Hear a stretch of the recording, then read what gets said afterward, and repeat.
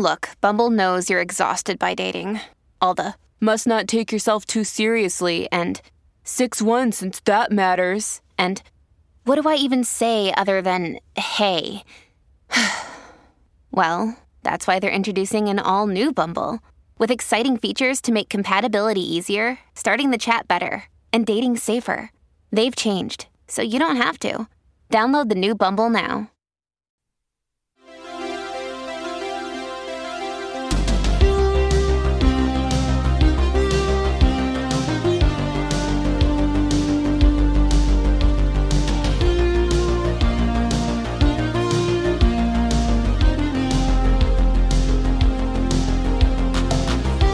If it's Monday, it is Maester class. This week's class features Dr. Ian McInnes. Ian is a Scottish historian, senior lecturer at the University of Highlands and Islands in Scotland.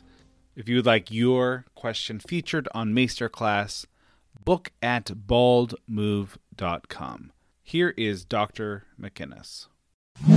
This is irregular. Yes, well, I suppose that life is irregular. Ian, I feel like every now and again I ought to get an update. Tell me what you're working on these days. What's the title of your book? Things like that. My existing book is my one monograph is Scotland's Second War of Independence. So it's my monograph about the second phase of Anglo-Scottish conflict and civil war within Scotland after the period that everybody knows all about. But at the moment, I'm doing a couple of things in kind of article and chapter form.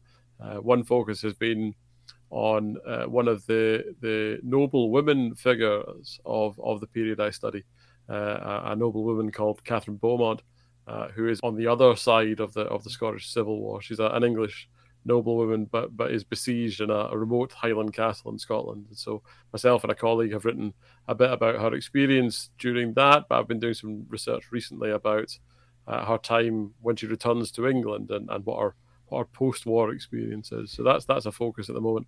And is there a key source or group of sources for her? Not really. It's kind of scattered references through the administrative record. There's a couple of accounts of the siege of Lochindor, which is the castle she's besieged in things like Walter Bauer's Scoticronicon and things. But yeah, she's an interesting figure though. But there isn't that much about her, so it's trying to piece things together from what little is there. I wanted to pose a listener question to you. I think I sent it in an email, so I'll just read the email. So this is a question from Andrew. Andrew asks, I was wondering if you could help me piece together the historical comparison to Jon Snow. I noticed the BBC series has historical comparisons for nearly everyone save our Lord Commander of the Night's Watch. Do you have any ideas about historical parallels for Jon Snow? Yeah, I mean, I think the obvious connection is a King Arthur type connection. Of course, it's not historical; it's mythical. But obviously, the potential successor to the throne being brought up in another family and only discovering his true lineage, as his life progresses. That and the whole sword thing and everything else. There's a lot going on there that's quite Arthur-esque.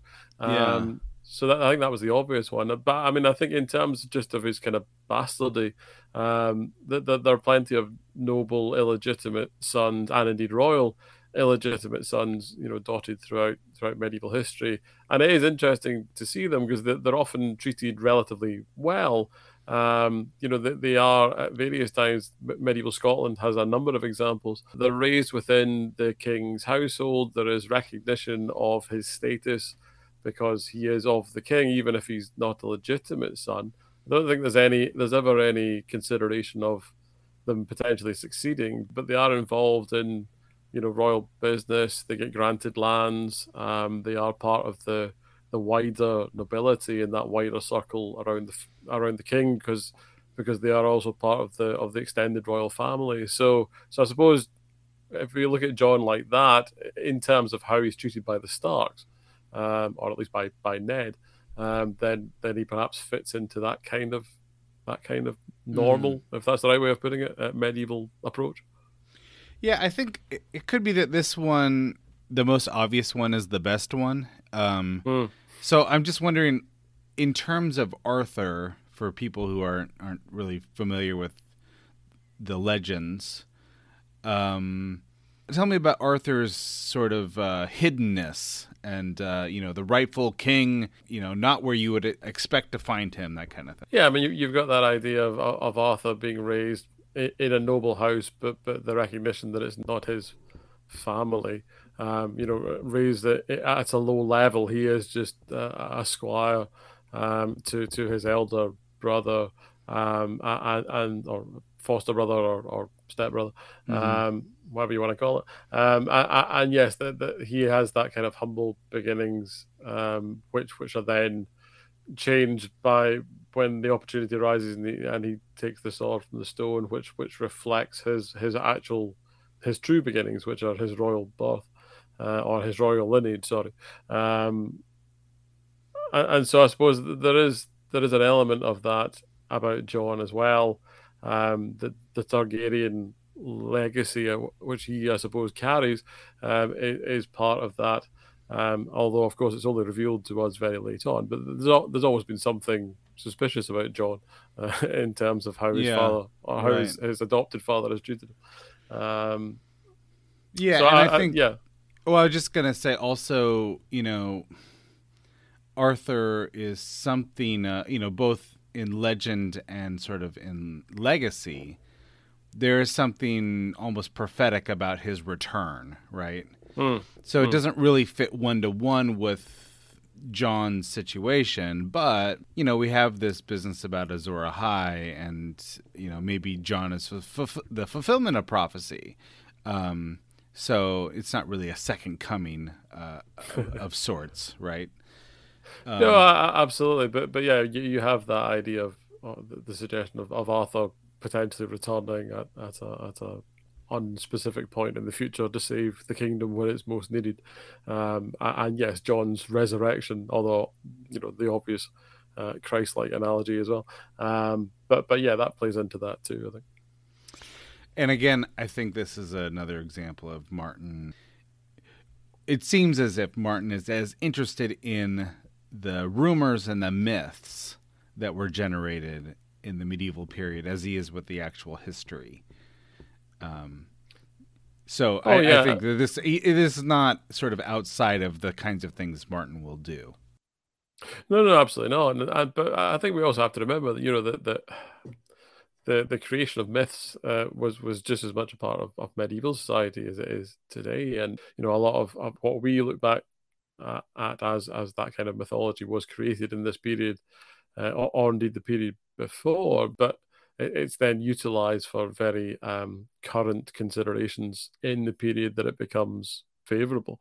Also, I suppose that the point about Arthurian legend as well is that it is immensely popular at the time. Your chivalric tales about King Arthur and his knights, and the extended Arthuriana that is produced across medieval Europe is so popular because it appeals to that chivalric class, that warrior class, who see in these tales the kind of ideals that they would like to live up to, even if they're not able to do so. And I think Martin very much riffs on that with his depiction of very real, very brutal conflict, but against that background of the chivalric myths of legend and story. Although I suppose Martin always leans heavily on the juxtaposition between the two, and shows the idea of chivalry to be inherently negative because it's all just frippery. None of it's real, none of it's true, and that I think that's a little bit harsh. Yes, medieval warfare is inherently violent and at various times unpleasant, but it doesn't mean that kind of acts of chivalry can't happen. It just depends on the individual and the context. Right, and I think that Martin likes to hide that kind of stuff in plain sight. It's like there are people that are kind of acting like true knights in Martin's world. The Hound sort of being the scoundrel with the heart of gold, or Brienne being the model knight in many ways, even though she can't be a knight. And of course, I think again, John is one of these heroes hiding in plain sight. And like you said, probably has a lot of Arthur baked into him. I think, there's probably a bit of Jesus and Frodo and Aragorn, baked in there as well. So, anyway, I appreciate you answering that question. All right.